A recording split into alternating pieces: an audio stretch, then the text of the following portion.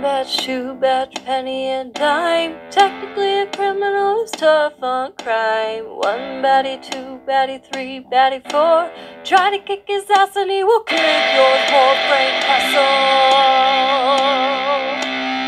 Welcome back! That was our beautiful theme song, I'm sure, by Libby Hunt right at the top there. And you're listening to Punisher, the only Punisher episode recap podcast where one of the hosts is not really sold on the premise of the show, The Punisher. How are you? And that's me, I'm Donnie.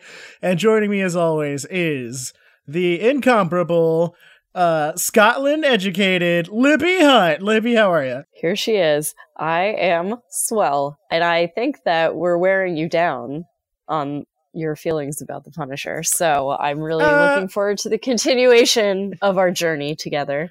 Now, what makes you think that I like this Punisher, man?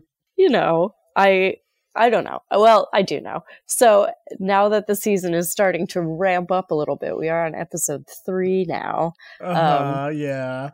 We've got the introduction of a character that I thought that you might enjoy and a newfound rapport that I think you'd be really into. All of which we'll be getting into very soon. So, Libby, time for Foggy's Bar. You drinking anything, Libby? I am sipping on a glass of rosé for my brosés that are now found in this episode. Boof. Yeah, well, excellent. It's not Foggy's Bar without a terrible pun, right? No, that's true. Foggy would or never a have terrible reason for drinking. I don't know. Yes, and today we're drinking because it's the Met Ball. All the stars are yes! out. Jared Leto is carrying a super dumb papier-mâché version of his own head. Ugh, classic. But lots of armor and shoulder capes in this new fashion economy that we have. Libby, who's your favorite person you've seen down on the gold museum carpet? I was a really big fan of Serena Williams. She's wearing this beautiful yellow dress with like fuchsia flowers all over it, but she's also wearing some baller bright yellow sneakers. And the photo I saw of her, she's just got one of them poking out. Oh man, being all coy about it. I'm like, damn, you're so cool. I could run if I wanted to. Yeah, which who knows, Met Ball. I've seen a lot of outfits that I've really liked so far. I just sent you Janelle Monáe, which I know you saw. It's great, so great, yes. Always. 57821 electrified beta. Yeah. I do have to say though, when I read the theme earlier today, my first thought was camp, and I thought about like nature and trees and like wait, did you say plaid. Camp? Camp. That's the theme is this camp? year. Yeah. No one is camping. No one is even dressed a little like camp. No, but everybody is campy. Oh, son of a bitch. Yeah. See, that's the same mistake I made. I was like, I'm confused. But it is the Met Ball, or the Met Gala. So I feel like if they had gone for a woodland theme, I don't know. For the first time ever, I have to reevaluate my opinion of what I said about Jared Leto. Should I give you a moment? And the moment's passed. Moment of silence for Jared Leto's papier-mâché head. Oh, God. Well, I'm drinking, forgot to mention, I am drinking a Bumbu rum, which I might have been drinking last week. I do not remember, but here we are. You were drinking rum last time, so... Then it would be that. It's my very favorite rum. Well, today this is normally the part of the show where we do, what do I think is going to happen on this episode of The Punisher? But editing the second episode of The Punisher, I'm beginning to think that segment is self-indulgent. And we're going to try not doing it for a week or so and see how that works out. That's fine. I'm fine with that. Okay, great. Libby, you got this episode recap for us? Can you tell us all about Kandahar? Kandahar. I mean... So since this is kind of a new thing that we're not doing this other thing, do I give like a brief recap or? Yeah. Why don't you hit us with that scene up? Oh God. Okay. Well, because obviously I took a lot of notes. Well, this is the episode where we have Micro being tortured by Frank for information, ? Question mark. And we also get a great deal of backstory about Kandahar, the place that we heard a lot about in the previous episode, that we know that Madani is a part of the investigation about and all. So this episode is great for answering questions like what happened in Kandahar, how close are Billy and Frank back in the day, is Micro great and potential comic relief, etc.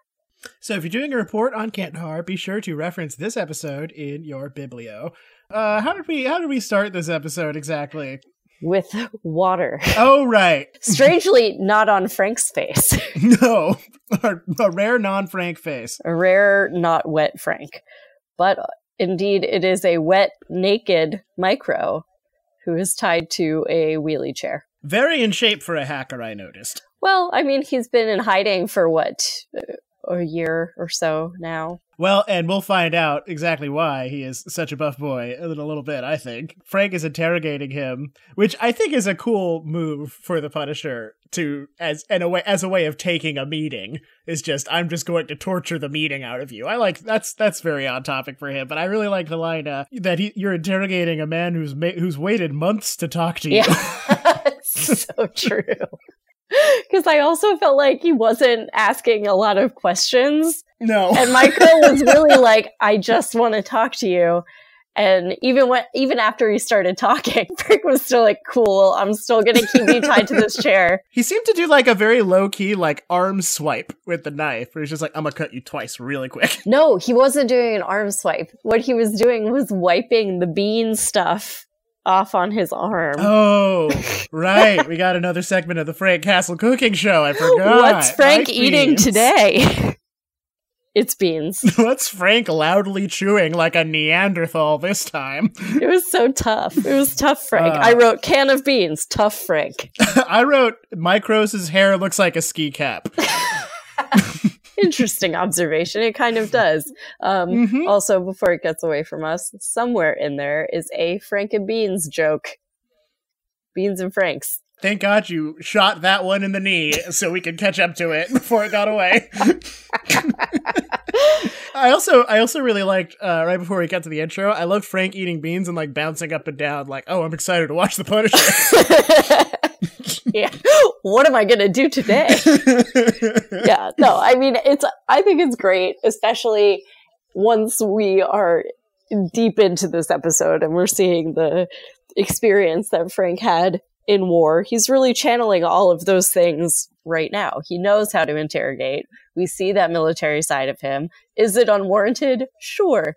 But does it give us a clear understanding of what we may be about to experience with all of the flashback scenes? It became pretty clear early on that this whole episode was basically going to be the interrogation back and forth. Yep. And it was nice to see the Punisher slow down a little bit. And it's also important because while interrogation tactics are super on brand for the Punisher, it would be very off brand for him to trust this dude so quickly. When he pulls that eyeball thing, is that right at the beginning? Are we there yet? Oh, the retinal scan? Yeah, that was an interesting tactic. Micro is smart as fuck. He is, and also he kind of assumes that Frank Castle is a dumb a little bit and doesn't know anything about computers or anything. Yeah.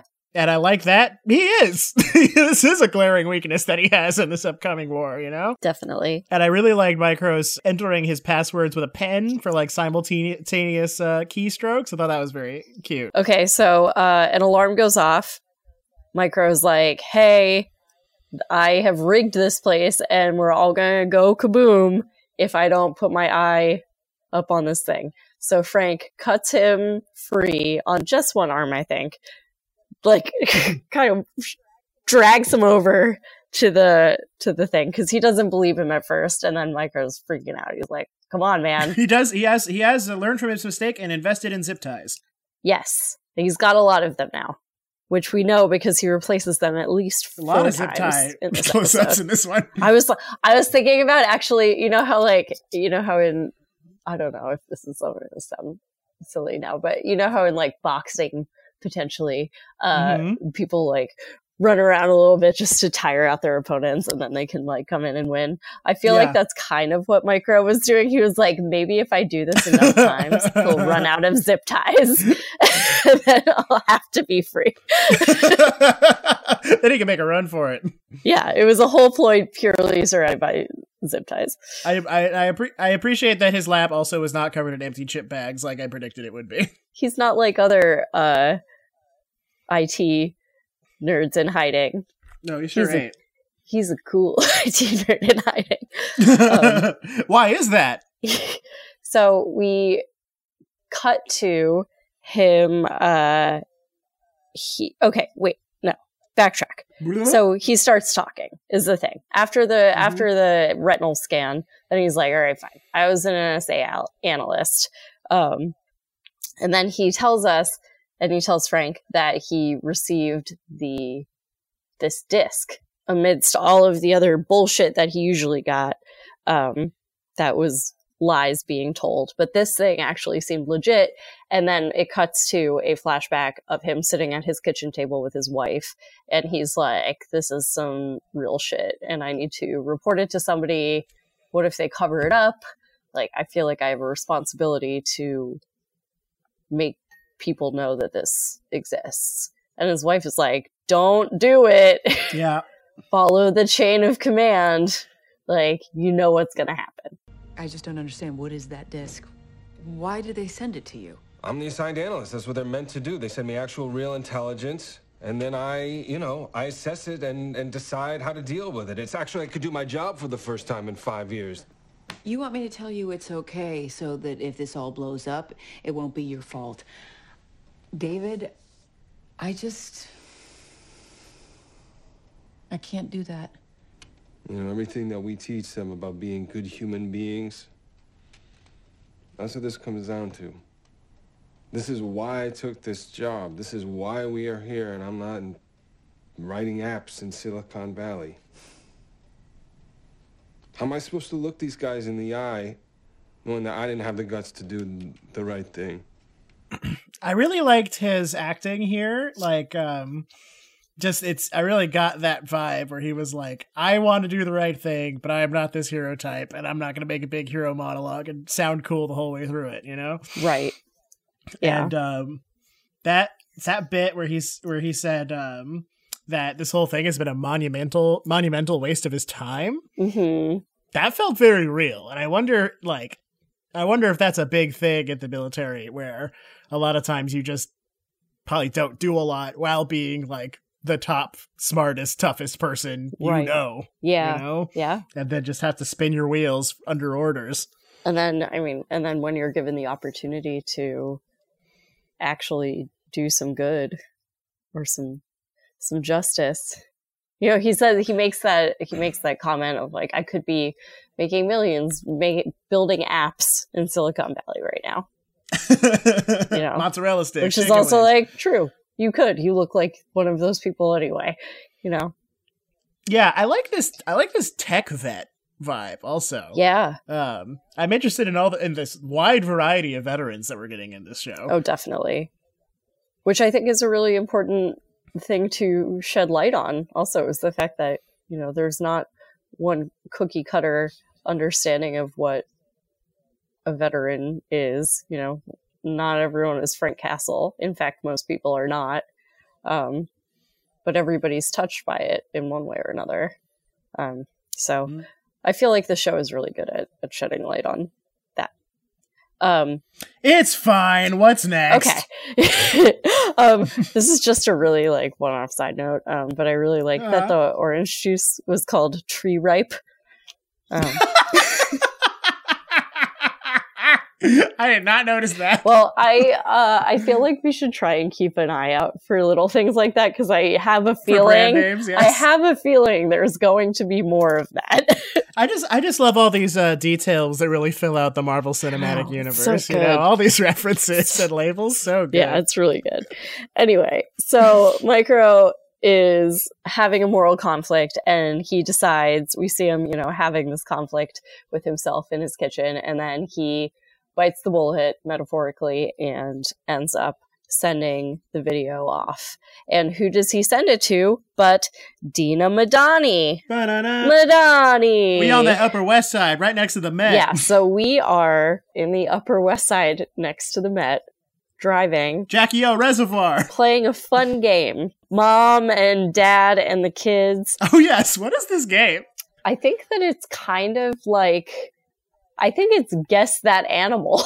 Mm-hmm. That would make sense. But I only heard the one question, so I don't really know. Mm-hmm. Right. But they're guessing a four-legged vegetarian animal. I don't know. And they're stuck in terrible traffic.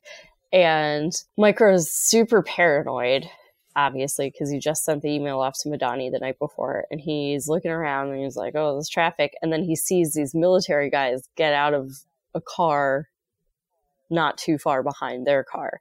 And he's like, wife, children, don't panic. I gotta leave. And just gets out of the car and fucking runs away. Yeah, fucking moves on this and you're guy. like, Micro, dude, what? He like kisses his wife. He's like, goodbye. And just books it. Don't get out of the car. And he fucking bolts. Like, terrifying Oh, situation. shit. 1 second. What? Upper East Side. I got that wrong. Honestly, I as many times as I've been to New York, I never know where I am, so I could not have corrected you otherwise. You know, I pride myself on my New York geography. No, I had to make now you're never correction. going to forget this. Yeah, so he books it for the Jackie O Reservoir. And who should stop him but our old bad boy with the beard? What's his name? Carson Wolf. Carson Wolf Blitzer. Johnny Carson Wolf Blitzer. So Johnny Blitz stops him in his tracks, and he's like, gets up on the railing with his hands in the air, and Johnny keeps being like, put down the weapon, I guess as like sound evidence, because he's clearly not holding one. Yeah. He's like, I do not have a weapon. What are you doing? No. And then his wife shows up, and he's like, Sarah, no, don't, like, go away, please. Oh, God. Like, and everybody's freaking out. There's like 3 or 4 guys with guns now. And he gets shot. And he goes over the ledge of the railing that he is leaning on and into the water. But fortunately, he got Hot Fuzz saved by his cell phone in his breast pocket, where everyone keeps their cell phone. That's why you should always keep your flip phone in your breast pocket.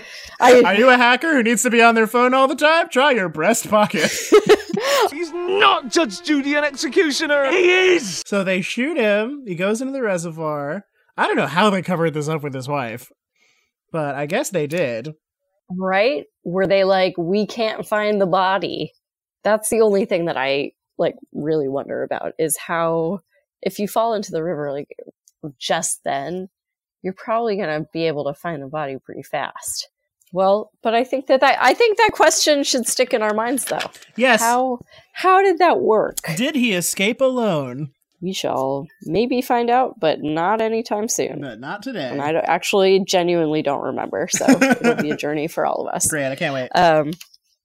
Cool. Then, cut to Madani and Chump, whose name I learned later in the episode, so I called him Chump for now. Boof. Which I feel okay about. Yes, this guy came off as too likable for how he is now, I think, at the beginning. Yeah, I don't know. He's just like... I was kind of into him before, but now he's just being a big chump. Yeah, he's just a chump. Whatever. I don't have enough thought matter to give to him. But he's basically just like, hey, I thought anything. Throwing stuff back at her face and being a waste of time. And being he's like boring Podrick. Yeah, he's boring Podrick with no chance of sexy redemption. Yeah, no chance. Definitely can't sing. Can't sing, can't fuck, can't fight. Tune in later for our Game of Thrones recap podcast, Rusty Bernthal's. Yeah. Okay. Where is Podrick's dick now? Yes, anyway.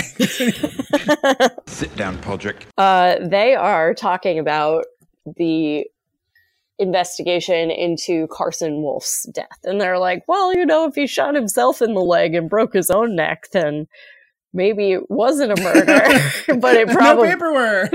but it seems like it probably was a murder. There were no zip ties at the scene, so we can't be sure. And Madani's all like, I think they're kind of mutually like, well, this guy sucked. But also Madani's like, yeah, but he was one of us, so. To appease him, or as a bit, or did she mean it? It's kind of hard to say, because I don't think at this point that I think that Madani feels like he was an asshole, but I think that she does feel that sort of camaraderie.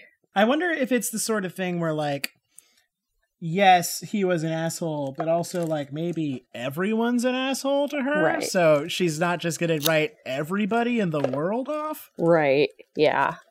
I don't know, because I would have thought she wasn't being serious, especially with like the comical way that they found his body. But then later in the episode, when she's talking to her mom, I mean, jumping ahead slightly, but her mom is like, "You feel guilty for disliking this man."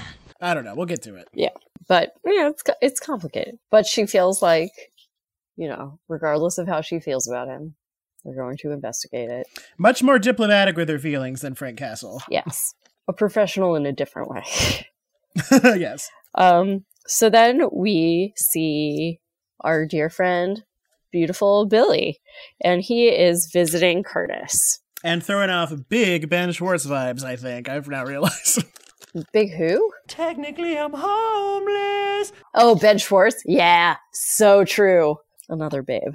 Babes on Bips. Another babe, Sonic the Hedgehog. Yeah. Oh my god, really? Yeah, dude. Ugh, I didn't know. I don't want to watch the trailer because I think I'm gonna be upset. Oh, you gotta watch the trailer. I'm Detective Pikachu or bust. I don't need to see anything else right now. Yeah, I feel you. I get you. You're a Pika stan. I feel you. Yeah. Anyway, so Billy visits Curtis. He is hand delivering a check, which is an illuminating moment because we realize that Billy and his company and Bill are the ones helping to pay for Curtis to do what he does in running this vet support group. We like Billy. We like Billy. We love Curtis. We love Curtis, He's of course. The salt of the earth. Big Billy episode this episode. Big Billy also. episode. Anyway, they kind of have this conversation where you get an idea of kind of the dynamic between the two of them. Like, Curtis is clearly the older, respected one, and Billy is like the young, handsome, like go-getter. What Really does he hot. say? He says, mover and shaker, man of wealth and taste. Billy's like, I don't even know what you're talking. What do you not like that about me? You're like, Billy, shut up. We get it. You're extremely attractive. Bill, you got a face, boy. But Billy's like, you should just come work for Anvil because we would take care of you. And Curtis is kind of like, no, thank you. Like, I get it, but I don't want that. Yeah. Which to me is like raises a flag. I don't know what color the flag is, but it raises a flag. It is a flag, though. I do like also that we have like wealthy pretty boy vet. Yeah. Yeah. Was he wealthy before he joined? Well, and Curtis is very much like, so we I guess we don't really know a lot about Billy's backstory yet, do we? No. Okay. Well, I will avoid it. I know nothing. I will avoid it for spoilers' sake. But by the look of him, I assume his parents founded Westworld. Is he in Westworld? No, but he totally looks like doesn't he is, look right? No, but doesn't he look like that guy that's friends with the other guy? Oh yeah, he looks like not the Man in Black guy. Not the Man in Black guy, the one that plays the sweaty guy from Always Sunny, his friend. Yeah, what? One of the McPoyles, his friend. Is this season 2 stuff? I don't know. Of what? Westworld? No. Yeah. Season 1. Are we talking about Flashback Hot Guy? Flashback Hot Guy. I think he looks like Flashback Hot Guy. Who, like, you kind of think is going to be the Men in Black, and then it's Tom York who's the Man in Black. No, he is the one. So the friend who selects the white hat. Right. He's the friend who brings the friend with the white hat to Westworld. Is the friend with the white hat Tom York No. looking guy? No, the friend who turns out to be the Man in Black? No, the friend with the white hat. Is that a flashback? I haven't seen Westworld in a really long time. Or no, because remember, there's tall, skinny brunette guy. That's who I'm talking about. That's who I'm talking about. He's a flashback guy, isn't he? I don't know. Because then Tom York guy turns into Man in Black and makes that guy naked and slaps him away. And he's like, one day I'll find the secret of this bullshit TV show. And then 40 years later, he's the Man in Black. Oh my God. Is that I think I'm right. I might be wrong. I don't like Westworld, so we'll see. Ben Barnes. Is that him? Ben Barnes? It is him. It's the same fucking person. Is it the same guy? Oh man, now it's not a tangent. We were doing our jobs. Ha That's so funny. Yeah, dude. Man, this is a good prestige television actor. Sick. What a line of work. Well, in real life, his name is Ben Barnes, and he's just as good looking in person. Ben Barnes, come on the show. We want to talk about your expansive career. Yeah, we apparently were long-term fans. He was also in Chronicles of Narnia, but we'll get there. Oh, was he one of the kids? Oh my God, I have no idea. We'll get there. Anyway. Anyway, so Curtis does not want to work for Billy for some reason. Cut to the greatest shot to Punisher date so far. He's reading a book. What book is he reading, Donnie? I can't super tell the full title, but I'm pretty sure the title is Cyborgs and Barbie Dolls. It is indeed called Cyborgs and Barbie Dolls, and it's actually a real book by Kim Toffeletti. And the full title is Cyborgs and Barbie Dolls, Feminism, Popular Culture, and the Post-Human Body. Frank is skeptical of these ideas. He's just reading the introduction. He doesn't know yet. That's true. It is funny that he's on like page 1 from what we can tell. He's just like staring at my girl like, what? Call this an author photo? This isn't Moby Dick. Yeah, so that's fun. I very much enjoy Frank's book club. We got to keep that running. So he goes down to I guess untie or do something with Micro at some point. And I'm going to put this on the Instagram, but it definitely looks like he's kissing his forehead. It does. I don't think that's what he's doing. Well, we'll see. I got Photoshop. He's whispering sweet intimidations into his forehead. I'm gonna fucking kill you. I hate your books. I'm gonna kill you with a book. You like that, nerd? You know, my girl's like, come on, man, just let me go. Frank's like, no. No, you chump. There's no way you survived on your own. Yeah, which is a fair point. You know, where does he get groceries? Who cleans up the chip bags? These are questions that we all have, including Frank. Yeah. But, you know, Micro is kind of like dancing around it like, I am a survivor. We good. And then he says something over and over again. I'm the only friend you have, Frank. I'm the only friend you have.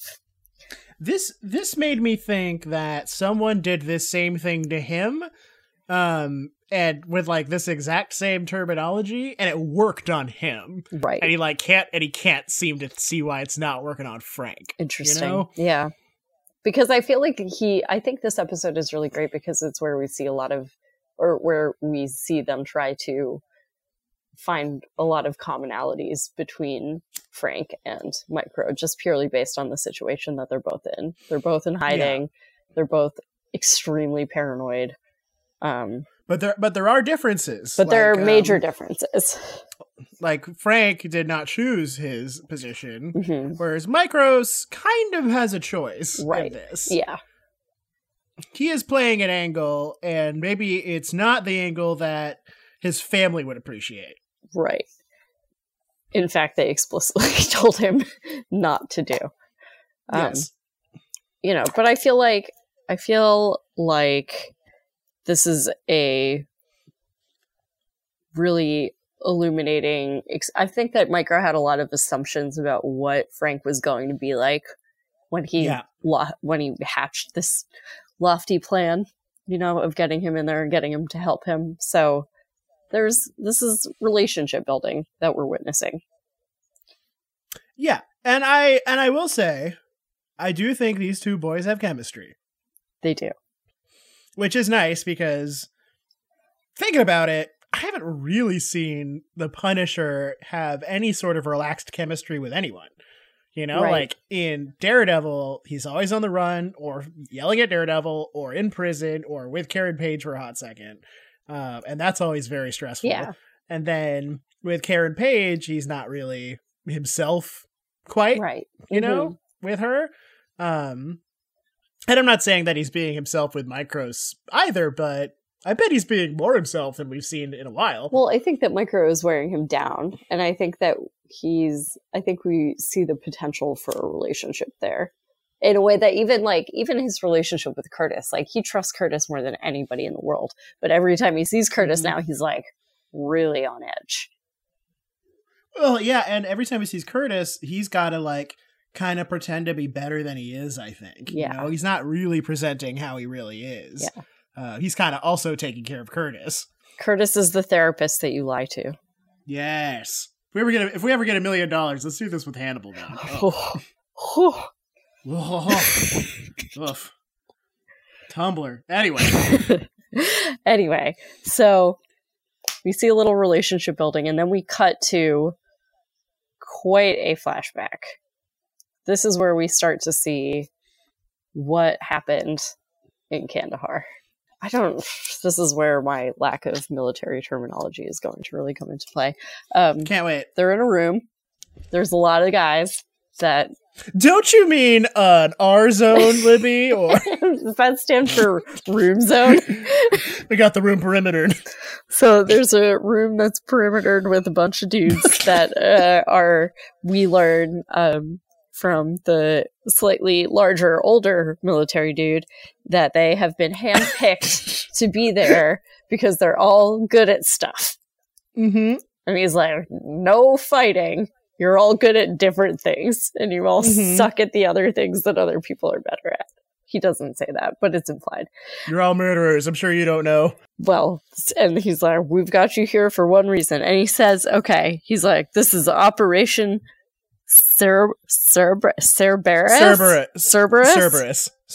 Like, remember Fluffy in Harry Potter? Yes. Oh, dude. Yeah, I know. He's the Kind hound. of like a Cerberus. The Hound of Hades Yeah, big fire dog. in mythology. Big fire dog. Anyway, he says, you are my dogs of war. Which you're just like, this guy clearly has everyone's best interest at heart. Yes, clearly. And he outlines what the purpose of their grouping is. It's to capture, interrogate, and execute the people that they capture and interrogate first, as they see no fit. bones about it. Yeah. Notably, Castle and Russo are named the team leaders. We find out that they're lieutenants. We also find out that Russo manages to pull off a sense of humor in this gang of murderers. I know, which is like kind of dark. Yeah, he makes a joke and he's not rebuked from it. It's like, yeah, joking is appropriate. We're murderers. Yeah. It's like, oh, can you get away with this because you're so damn attractive that even all of these super scary military men are like, ugh, that's just Billy. Beautiful Billy. Beautiful Billy. Which I believe he is called later in the episode by Frank, which we'll get to. Well, that's his name in the comic books. Beautiful Billy? Oh, yeah. Is it? Yeah. No, it's not. Oh, God, I wish. It's true. Although every time anything is named anything, I'm always like, is that for the comic books? But now I've learned my lesson. Yeah, well, for the sake of this podcast, his name is Beautiful Billy now. Frank's playing the song. He plays the song on the guitar that we hear from Sad Dad episode 1 / it is the intro song. Play any Kenny Rogers on that thing? Oh, is it? Okay, I didn't notice that. That's nice. Sad Dad at the L Zone. This is Gunner, who says, play any Kenny Rogers? Oh, God, yes. God. And then goes on his here to serve the Lord tirade, and then is like, I'm just kidding. I'm just kidding. Okay, wait. Which shows a second person with a sense of humor. Yeah, and that's also a murderer. This is not the My Wife Rules scene? No. Okay. We're still not there. Sorry, I just have a lot of notes about that scene. Yeah, the preacher guy is great. I think in the movie he'd be Chris Pratt. Oh, yeah. And very intense. You know, he comes up to Frank and he's like, "Hey, I'm the gun preacher, I guess, and that's why I'm here." And Frank is like, "Oh, great, cool. I've heard you're the best preacher in the business." And then the guy kind of like amps up his religiosity with Frank and starts quoting Bible verses, and Frank is like more tolerant than he would be these days. And then Chris Pratt is like, "I'm just kidding. We're murderers." And slaps him on the shoulder and walks away. And I'm like, I like this guy, kind of, you know? Yeah, definitely. And then Billy goes, "He seems fun." He seems fun, huh? Yeah. There's just a lot of lightness in these bunk scenes. And Billy makes fun of Frank for having read a poem ever. Very a Tennyson poem that's obviously about war. Oh, so Tennyson died today. This is our Penny Dreadful podcast we'll do later. I also noticed that Russo was reading Dorian Gray because I love Dorian Gray, and I noticed that was the Barnes & Noble Classics edition cover. So big fan of this guy who ruminates on how hot he is all the time. Also, I would be into a Dorian Gray starring Billy Russo. Oh. That'd be good. Would he be a good? I feel like maybe he'd be a good one. I don't know. Just very. He's just so attractive that I'm under his spell. He's a very hard Dorian Gray, but I like it. Oh, so then we're back in the meeting? Yeah. And I wrote a woman at group. Did you see her? She was there. I did see her, yes. They framed very prominently. Yeah, so that was exciting. Yes. Glad to have a little representation since there are a great number of female veterans as well. So in this scene we get is it our young boy who says that he had mates who were shot down by friendly fire? Yes. And then that was labeled as them getting jumped by an the other enemy side. ambush. He thought that was an enemy ambush, which he thought was disgraceful. Yeah. To be ambushed. Not that they called it that, but that they would call it something so disgraceful, which I thought was interesting. I mean, the way that he made it sound, he was like, they were really good at their jobs. You know, they wouldn't have gotten ambushed. Which is strange because that's not really how this works at all. You know? Yeah. O'Connor is the MAGA guy, but I completely lost track of him without his gun hat or whatever he was wearing before. He was wearing an NRA shirt this time. Oh, okay. Cool. Well, you see it later. He gives the young boy a gun brochure. Yeah, but before that, I think that a really important theme is brought forth. Mm-hmm. Somebody says, I can't remember who it is because I didn't write it down, but somebody says, "What do you do when you can't trust your own?" And I think that is an important question to keep in our back pockets. Yes, and another thing he says, speaking of the ambush, is that his people were great and they wouldn't be ambushed. But we later discover that Frank is maybe a victim of being ambushed. Right. And so that's goof nuts. Also, before we get too far away from it, sorry I didn't mention it before, but in the scene where they get all recruited into that program, it's Schoonover from Daredevil. It is, yeah. Schoonover is their leader. Yeah, so very nice to see that continuity. Schoonover is also the voice of Lex Luthor in the Justice League cartoons. Oh, connection for you there. That's a fun tidbit. But anyway, yeah. So I like this battle for the young veteran's soul that we see going on. Right. Here, so the NRA man in the NRA shirt gives vulnerable baby Lewis a pamphlet for guns. Just guns. Yeah, it was really just for guns. It was just guns. Hey, have you heard? We upgraded slings. You know, it's like, have you tried guns? Have you tried a gun today? It was very strange. It was old too. He'd been carrying around. I know he just carries around those pamphlets. Like, yeah. So obviously that is not a good idea. You know, I don't know if you had a pause, but I was like, ooh, don't give vulnerable baby Lewis a fucking gun pamphlet. Guns are the last thing he needs right now. Well, it sure did, because it made me think about like what Lewis needs. And because he clearly doesn't know what he wants or what he needs. And we have Curtis sort of like trying to walk him into being a civilian, and we have MAGA guy O'Connor trying to walk him into being sort of like a soldier among the civilians, ready to strike up arms or whatever. Right. And it made me wonder, like, is this O'Connor's genuine point of view? I mean, I know it's a general point of view, but like, is he trying to recruit Lewis because he sees how vulnerable he is? You know, is he preying on that as opposed to, you know, is that his recruiting tech? I think that whether he's conscious of it or not, that is definitely playing a role. I mean, if somebody like Billy Russo walked in, swagger, successful, made it out. You know, Curtis keeps talking about, he says it a couple of times in this episode, but talking about that second life or a second chance at life, you know. And it sort of pisses me off, actually, that Billy is like, I don't want to, I would feel the guilt of like being successful if I were to go to group and like be an example, you know. Well, yeah. But it's really, but it feels in this scene with Lewis where it's just utter hopelessness, and what's his name? O'Connor?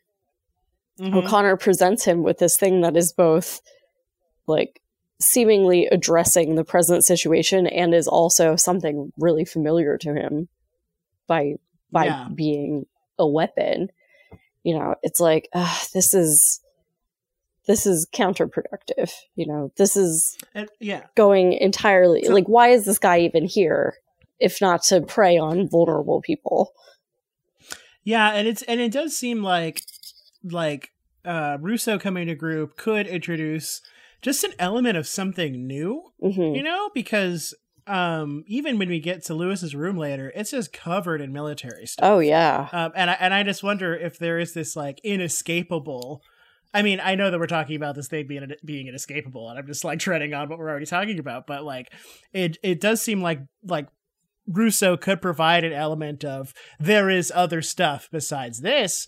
But at the same time, I do see where he's coming from, because he is beautiful and he is wealthy and he did get out early enough. And I wonder if he would even register as a veteran to them. Right. Yeah. You know? Yeah. But I don't know, because he's not there. But I mean, we will, as we learn more about Billy, it's going to be a really interesting thing to unpack, because Billy Russo is a very complex character, and there's a lot of reasons for the way he is now, you know. So even though he doesn't on the surface look like your everyday traumatized veteran, he's got issues, you know. Anyway, he gets the pamphlet, we go, uh-oh, and then it cuts to our odd couple. Yep, Micro and Frank. Things going off again.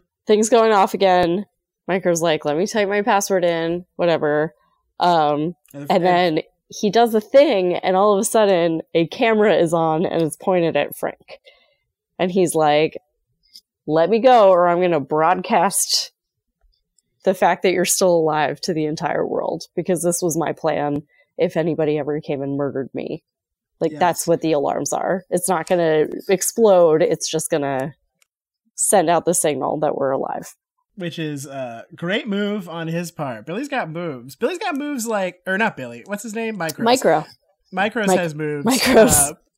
God of RAM. God of RAM. Yeah. Our electric lord. And for example, he earlier told Frank that he could not cut the alarm system because it was hardwired. Yeah. And this time when Frank goes to let him do the retinal scan, before he gets there, he notices that there's a gun strapped right under his keyboard. And Micros could have and maybe would have gone for it, you know? Yeah. So we're seeing that Micros has moves here. Maybe enough moves to be a valuable teammate to a murderer like Frank Castle. Who can say, though? But he, you know, so he starts talking to Frank about why their situations are more similar than Frank perceives them to be. And he, you know, he's like, you were following orders. I was just doing my job, which is interesting because what the point that you brought up earlier is a really good point, is this idea that Micro had a choice. Yes. Mm-hmm. And Frank also had a choice. I mean, oh my God, like, future fans, please don't launch the ethical, philosophical debate to launch 1,000 ships, because I'm sorry, everyone has a choice. But Frank was operating under a different mindset. And I think that Frank is less willing to accept the comparison. Well, and especially because, like, Frank is doing all of this because there's no way he could ever get back to his family. And so I'm sure there's a part of him that's being like, do you even love your fucking family? That right. You're not going back to them and you have the ability to do so? Or do you, or do you just not get it? Right. Because you're not me and you think you are, but you're not. And this is evidence. So I like that as a defining thing between them. But I also like that Micros can get all uppity about it because he doesn't have the same perspective as Frank, but it feels the same to him, you know? Well, and you said, so, I mean, this isn't about their similarities necessarily, but during the first episode, you said you made a comment about how you were wondering how Frank was going to do without a daredevil figure to call him out on stuff. And I feel like we get that in Micros. You know, I feel like Micro is really his own person with his own situation and, like, knows what he needs from Frank and knows what Frank needs from him. And that just Frank allows him to be his beautiful, pure comic relief / hard truth self. I'm into them. Yeah, we need that dynamic. You're not gonna kill me because you're a good man. You don't know shit. You don't know shit. So first we see Frank's eyes behind the black mask. Mm-hmm. And they look sad. They look tired. He's been through a hard time. And then, you know, zooms out, we see that it is the familiar scene that we had seen on the disc. Yeah, and so I had been looking away for that first shot, so when I look back, I see Frank Superior come in to question the guy, and Frank Superior is just wearing, like, a blue button-up shirt. And a mask. Frank in a shirt looks like such a narc. Yeah, no, that was his douchebag superior. His narc boss, yeah.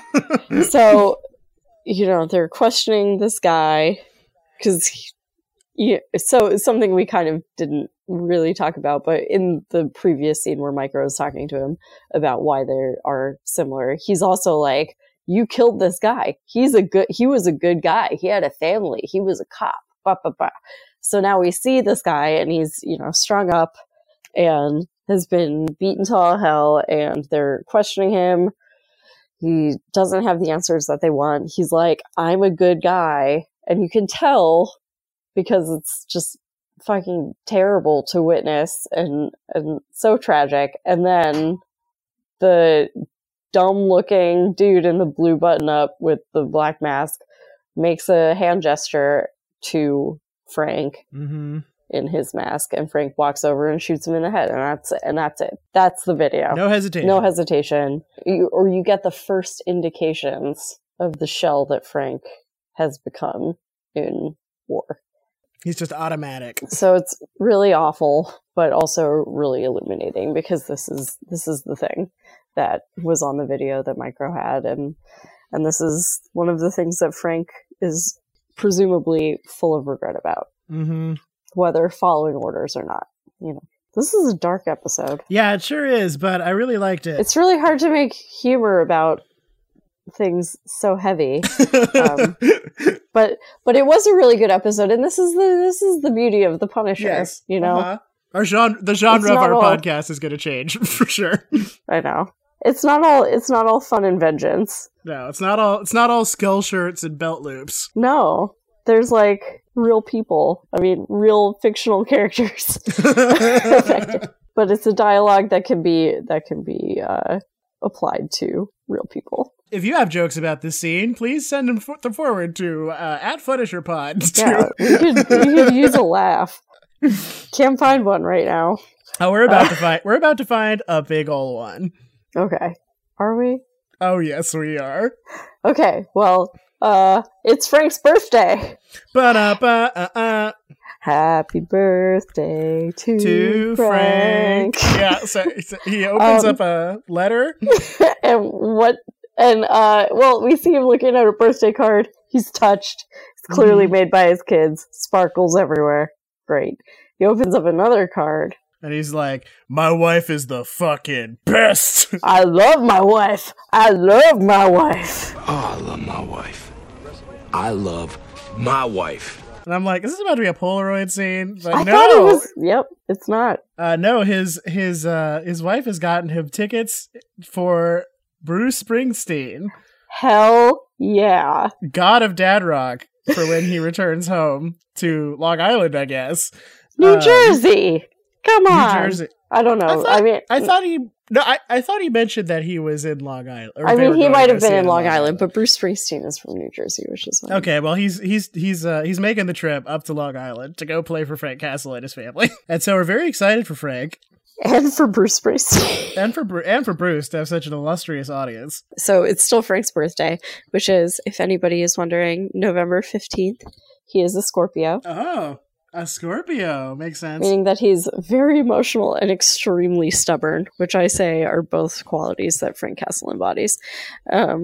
So it's the scene where Billy and Curtis are drinking by Frank's grave. Oh yes, Frank's grave from Daredevil. Frank's grave from Daredevil. There it is. They're sipping on something that is probably whiskey and probably not rosé. Boof. And he's like, Russo's like, man, if only Frank Castle were literally alive right now. Man, the things I'd say to my living bud, Frank the Punisher Castle, if only he was alive today for us to talk to him. And Curtis is like, yeah, if only he was alive Yes, today. that would be great. Would be cool. Yeah. So they're like, Billy's like, why didn't he come to us? And it's like, yeah, because your really emotionally forthcoming friend Frank Castle did a weird thing by not confiding about emotions in you. Okay. It's fine. But he did confide in Curtis, He did. which maybe sort of speaks to the difference between Curtis and Russo, I mean, Curtis is... Because he could have gone to Russo also. Yeah. But there's something about Billy beyond his pretty face that, maybe makes him less trustworthy. I don't know. But I feel like, this is like kind of a repeat of what we pick up in his first interaction with Curtis earlier in the show. And when he's like, oh, are we still on for tonight? And then it turns out to be for Frank's birthday. I feel like you don't get the impression that they hang out, even though they're in the same city. They're not war buddies. Frank is their connector. We didn't really see much of Curtis in the Cerberus stuff, did we? Well, because he wasn't there. He wasn't there. And that's something that they talk about, because he makes some comment to Billy. He's like, oh, he wasn't the same after that time. And Billy's like, what do you know about that? And Curtis it seems almost like he's fumbling. He's like, oh, he called me while he was overseas to talk about it. Mm-hmm.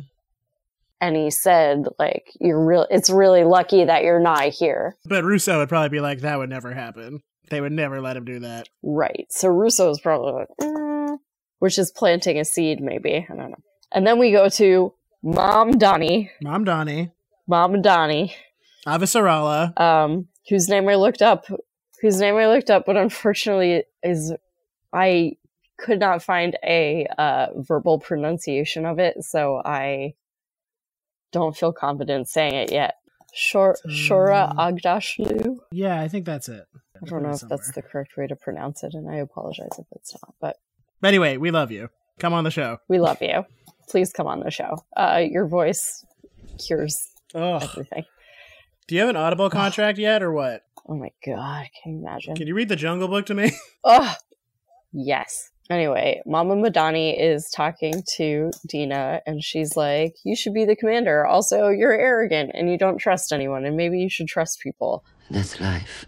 How we deal with disappointments is what decides the person we are. Yeah, but I'm not talking about someone turning up late for dinner or buying the wrong flowers. You know what? You are arrogant, and more than a little self-important. But you'll have to trust someone sometime. Though I wonder if it isn't the other way around. After what happened with your friend, perhaps you're terrified someone will choose to trust you. And she keeps alluding to something that happened with her friend. Yes, I was wondering, is that something I missed, or have we seen that yet? I don't think we've seen it yet. Okay. Because I think they were keeping it intentionally vague, but we were meant to pick up on the fact that something happened and there is a reason why Madani is here now, why she is distrustful of things or like not feeling comfortable getting too close to anything. Oh, then we get a flashback dream, the usual. He's woken up by his wife. Just sleepy this time, not sleepyhead. Yeah, just sleepy. But so, which is interesting because it's starting to ramp up. You know, like last time we saw a little bit more like his wife was shot in the head, but we didn't see the face behind the mask, but this time we see it. And of course it is Frank. Dark stuff. Dark stuff. If I was reading a comic book, I would have assumed there was a clone program. Yeah. Frank was like one of a million clone murderers. Yeah, that's not what happened. No, I don't think it is.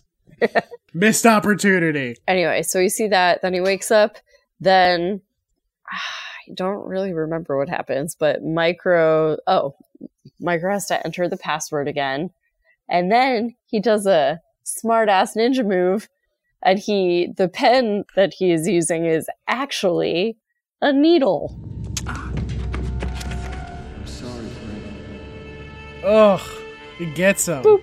He gets him. And this is when we start to see that maybe Frank is in need of someone smarter than him around a little bit. Yeah, maybe Frank needs a little help too. And Micro's like, no shit, I've been saying that this whole time, that you've left me naked and wet in this chair.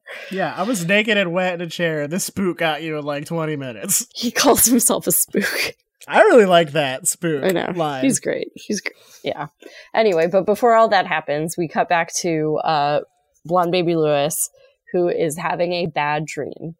And then we see an older man. It's not super clear who he is. He's walking down the stairs and he's like, Lewis. And Lewis hears him, wakes up, and grabs a gun from underneath his pillow and shoots it in the direction of the person that we then come to find out is his father. And he does not hit him, but the threat is real. Yeah. And he is shook. Yeah, real shook. He is not happy about it. He's like, oh my God, I could have killed you. And his dad is reacting in like a super dad way. He like swoops in and he holds him and he's crying. And it's just extremely, extremely emotional.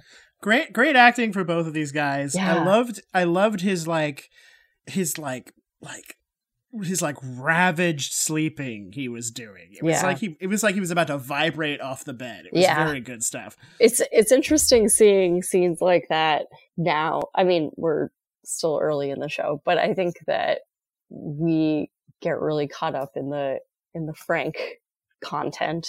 But there's a lot of other stuff that takes place in this season that I think is really important. Really good. Yeah. I hesitate to say cool because it's not cool because it's really sad, really upsetting, but very important content.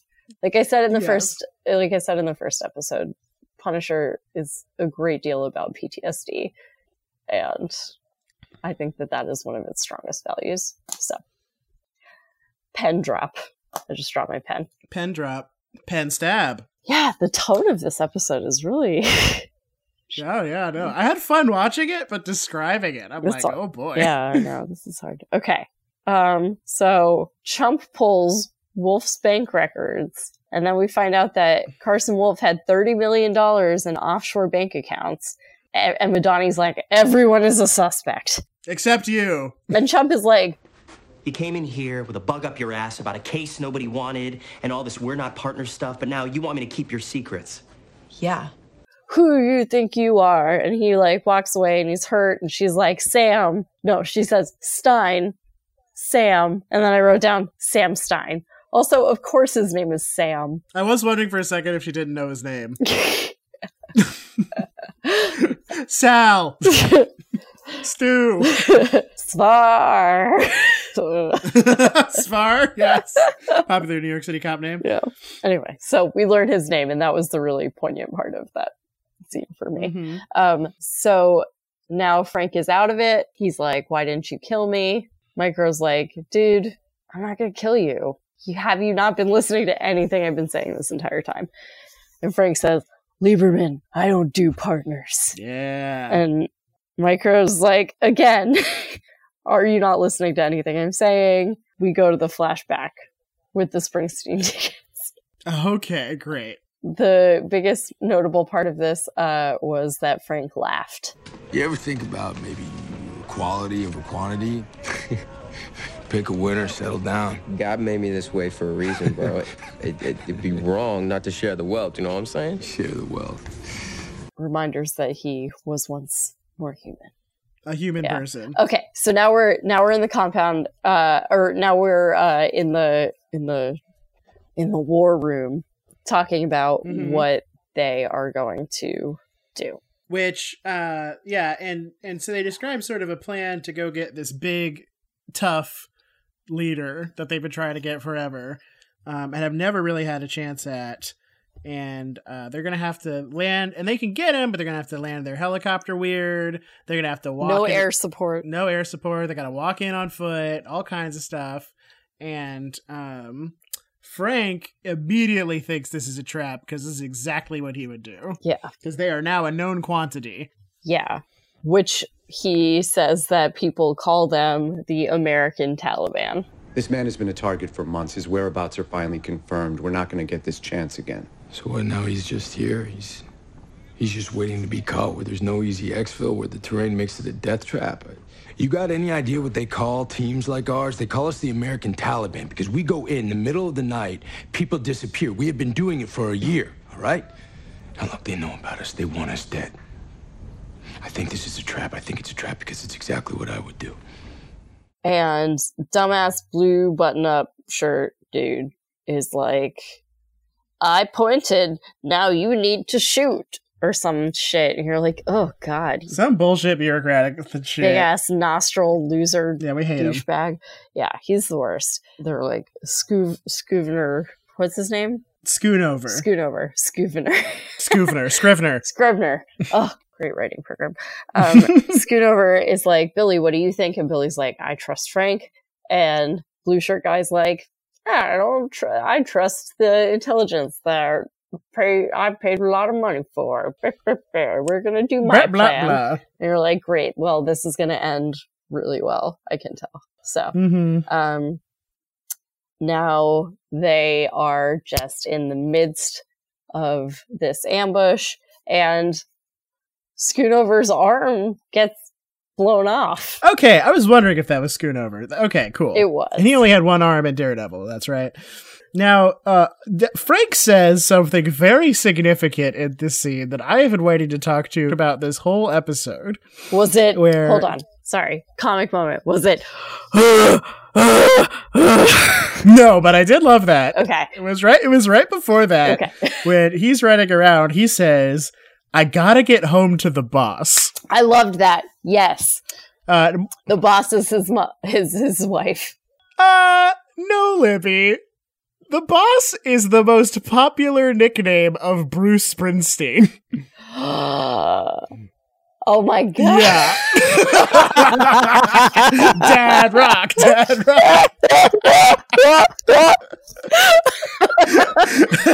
Oh shit, dude. I gotta get home to the boss. So that's what was happening there. Well, which I thought that is so funny. Just the best. That I can't. I was like, I love that he thinks of his wife as the boss of his family. I'm sorry. Nope. Jesus Christ, it is a Bruce. Gotta get to Long Island for those center seats. Holy shit, that is amazing. I never would have known, which is a shame because I love Bruce Springsteen. I don't know anything about Bruce Springsteen. Is he cool? Oh yeah. I'll make you a mix. All right. Make you a mixtape. Please do. I have no idea even where to start. I'll make you what I imagine the Punisher's favorite songs are. Great. So yeah, big dramatic ambush scene. And then very reminiscent of Serenity Valley. Yeah. But then his plan is to go in alone. He's gonna just like eliminate everybody by himself. That is a good plan, it seems. I'll just go kill all the people shooting at us. Know your strengths, I guess, because he does that. That's literally what happens. He does do that exact thing. Some very intense shotgun acting from everyone involved. Yeah, no, it was just awful, but it's a really interesting scene in the sense that as it continues, you can kind of see him devolve more and more into this just like out of body, super animalistic killer. Yeah, he at one, and that's the first time that but like that courtroom scene that we cited during the first episode, where he just loses it. He's like, here I am, like that is what I thought of. Yes, him tapping into maybe not for the first time, but in general, it was like a giving over to this instinct. Yeah, it seems to be a bit of an origin story for when exactly he might have started to snap. Bomb goes off, and then he gets shot, and there's one last fight where, correct me if I'm wrong, but he seems to kill someone and then double back to pulp their face in. Is that what happened? He overkills real hard. And then in the next scene, he chunders some bloody vomit, and it's the most disgusting.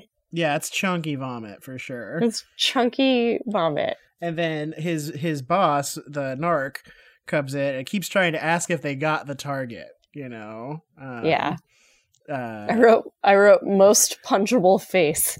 Yes, and he does punch that face. Thank God. Does he punch his eye out, or is it... He doesn't punch it out, but he punches it with such force that it seems like a bunch of blood vessels may have burst or something, because his eye is extremely red. Some kind of unnatural bleeding. And then Russo pulls him into the other room and is like, listen, you know how this works. You can't get so emotional. It's never going to be this guy's fault. If you hate this so bad, then get out. I am. And clearly this is news to Frank, because he's like, what? And Billy's like, I requested a transfer back to the force. Like, can't do that anymore. What is it that made Frank feel like he had to stay, I wonder? Because it seems like Russo moving is almost like, wait, I thought this is just what we were now. Like there wasn't any getting out almost.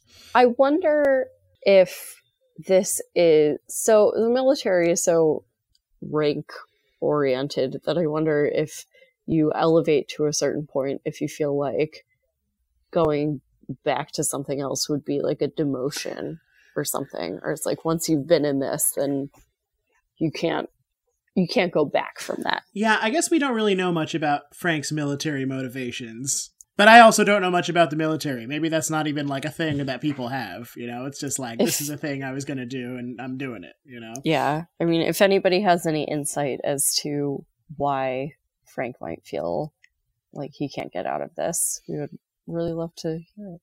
Yeah, we sure would. Call in, and we should seek to have some veterans on the show, probably, huh? Yeah. So now we are back with Frank and Micro, and Micro's like, you need me just as bad as I need you. Like, holy shit. So Frank has woken up from his being out of it thing, and he's like, you drugged me. He's like, he's made Frank tea, Micro did, because he's just fucking gem.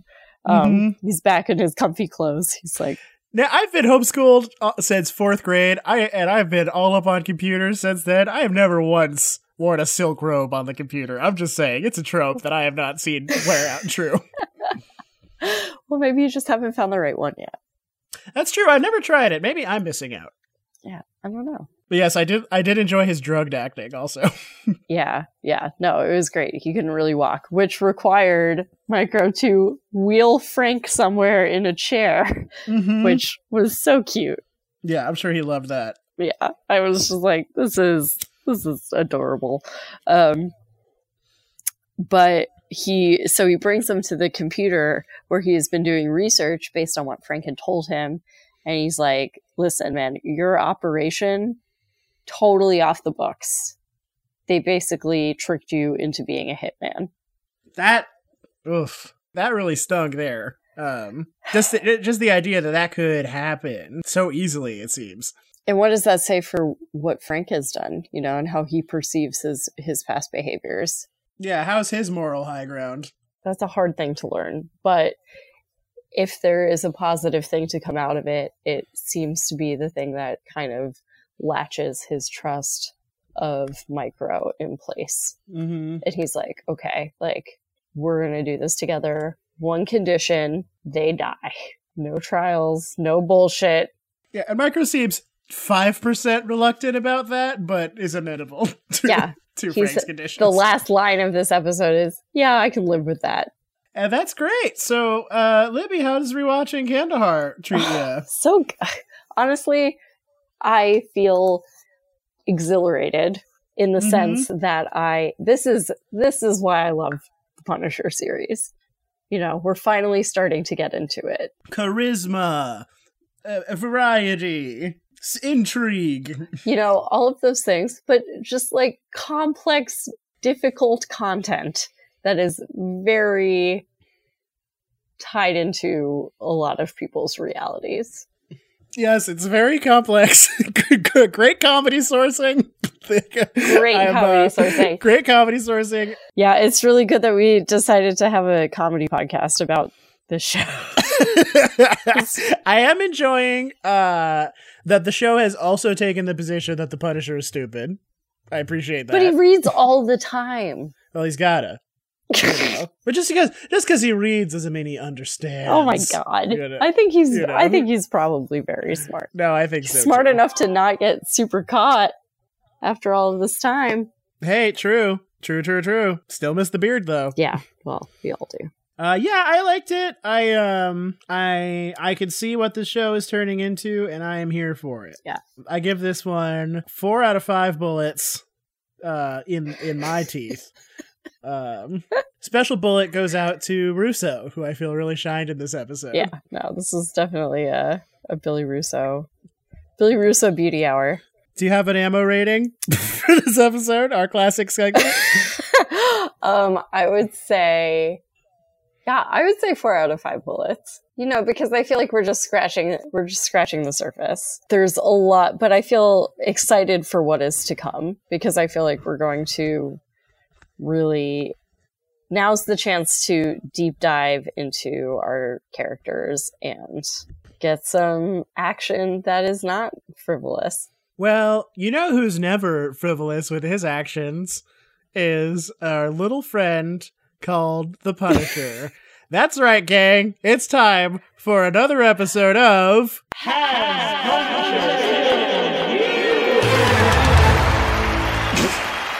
Hey, welcome to Has the Punisher Killed You. I'm your host, Donnie Knowles. Holy shit. And coming on the show today is Libby Hunt from Boston. Hey, Libby. Nice to see you on the show here. So today, you're going to be guessing, has the Punisher killed a particular character in the Marvel Universe? Are you ready to play? Yeah, I'm ready to play. Has the Punisher killed Spider-Man? Yes. So you just put him in the morgue. You goddamn right I do. Did I get it? Yes! you nailed it. I'm so excited. Finally. In the original appearance of the Punisher, Punisher is manipulated by the supervillain Jackal into taking on Spider-Man. When he does take the shot at Spider-Man, he misses due to Peter's spider sense, and the two end up teaming up to take down the Jackal. However, in the alternate universe comic What If number 58, the Punisher tries again, this time using a different tactic. He rids a Dr. Octopus dummy with a bomb and sets it off when Spidey gets close, killing the Webhead. Oh. After Peter's death, Punisher realizes his mistake and sets his sights on the Jackal. As the Punisher takes the Jackal out, however, the NYPD have him in their crosshairs, and Castle goes out at the same time. Oh. So you are right. How many times do you think that the Punisher has died in different spin-off series? Well, the Punisher can only kill so many recognizable Marvel characters, so maybe that'll be the next part of our game. Anyway, thanks of all you at home for joining us for Has Punisher. Your voice is also in there, it's just glitchier, so we'll have you record that again at some point. Yeah, my voice sounds like it's like half a second later than everything else. It's very overwhelming. Well, thanks again for joining us on episode 3 of The Punisher, or The Funisher. Libby, where can people find you on the internet? People can mostly find me on Instagram. You can hit me up at Libby Diggs or Libby Diggs Art, where you can check out some of my cool doodles. Some of them may be Punisher themed sometime. Mostly Game of Thrones themed. What a transition. And you can find me all over the internet at Don Shot First or at Jason Mimosa for my cosplay. You can follow us on Instagram at FunisherPod.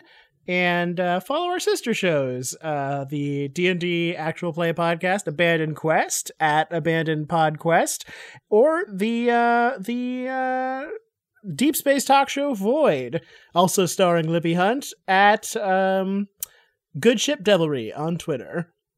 Thanks again for joining us here at The Punisher, and from all of us here at The Punisher... Funisher, dude. Sorry. Funisher. Joining us here at The Punisher, and for all of us here at The Punisher, let's bugaloo. Good night, everybody. Good night.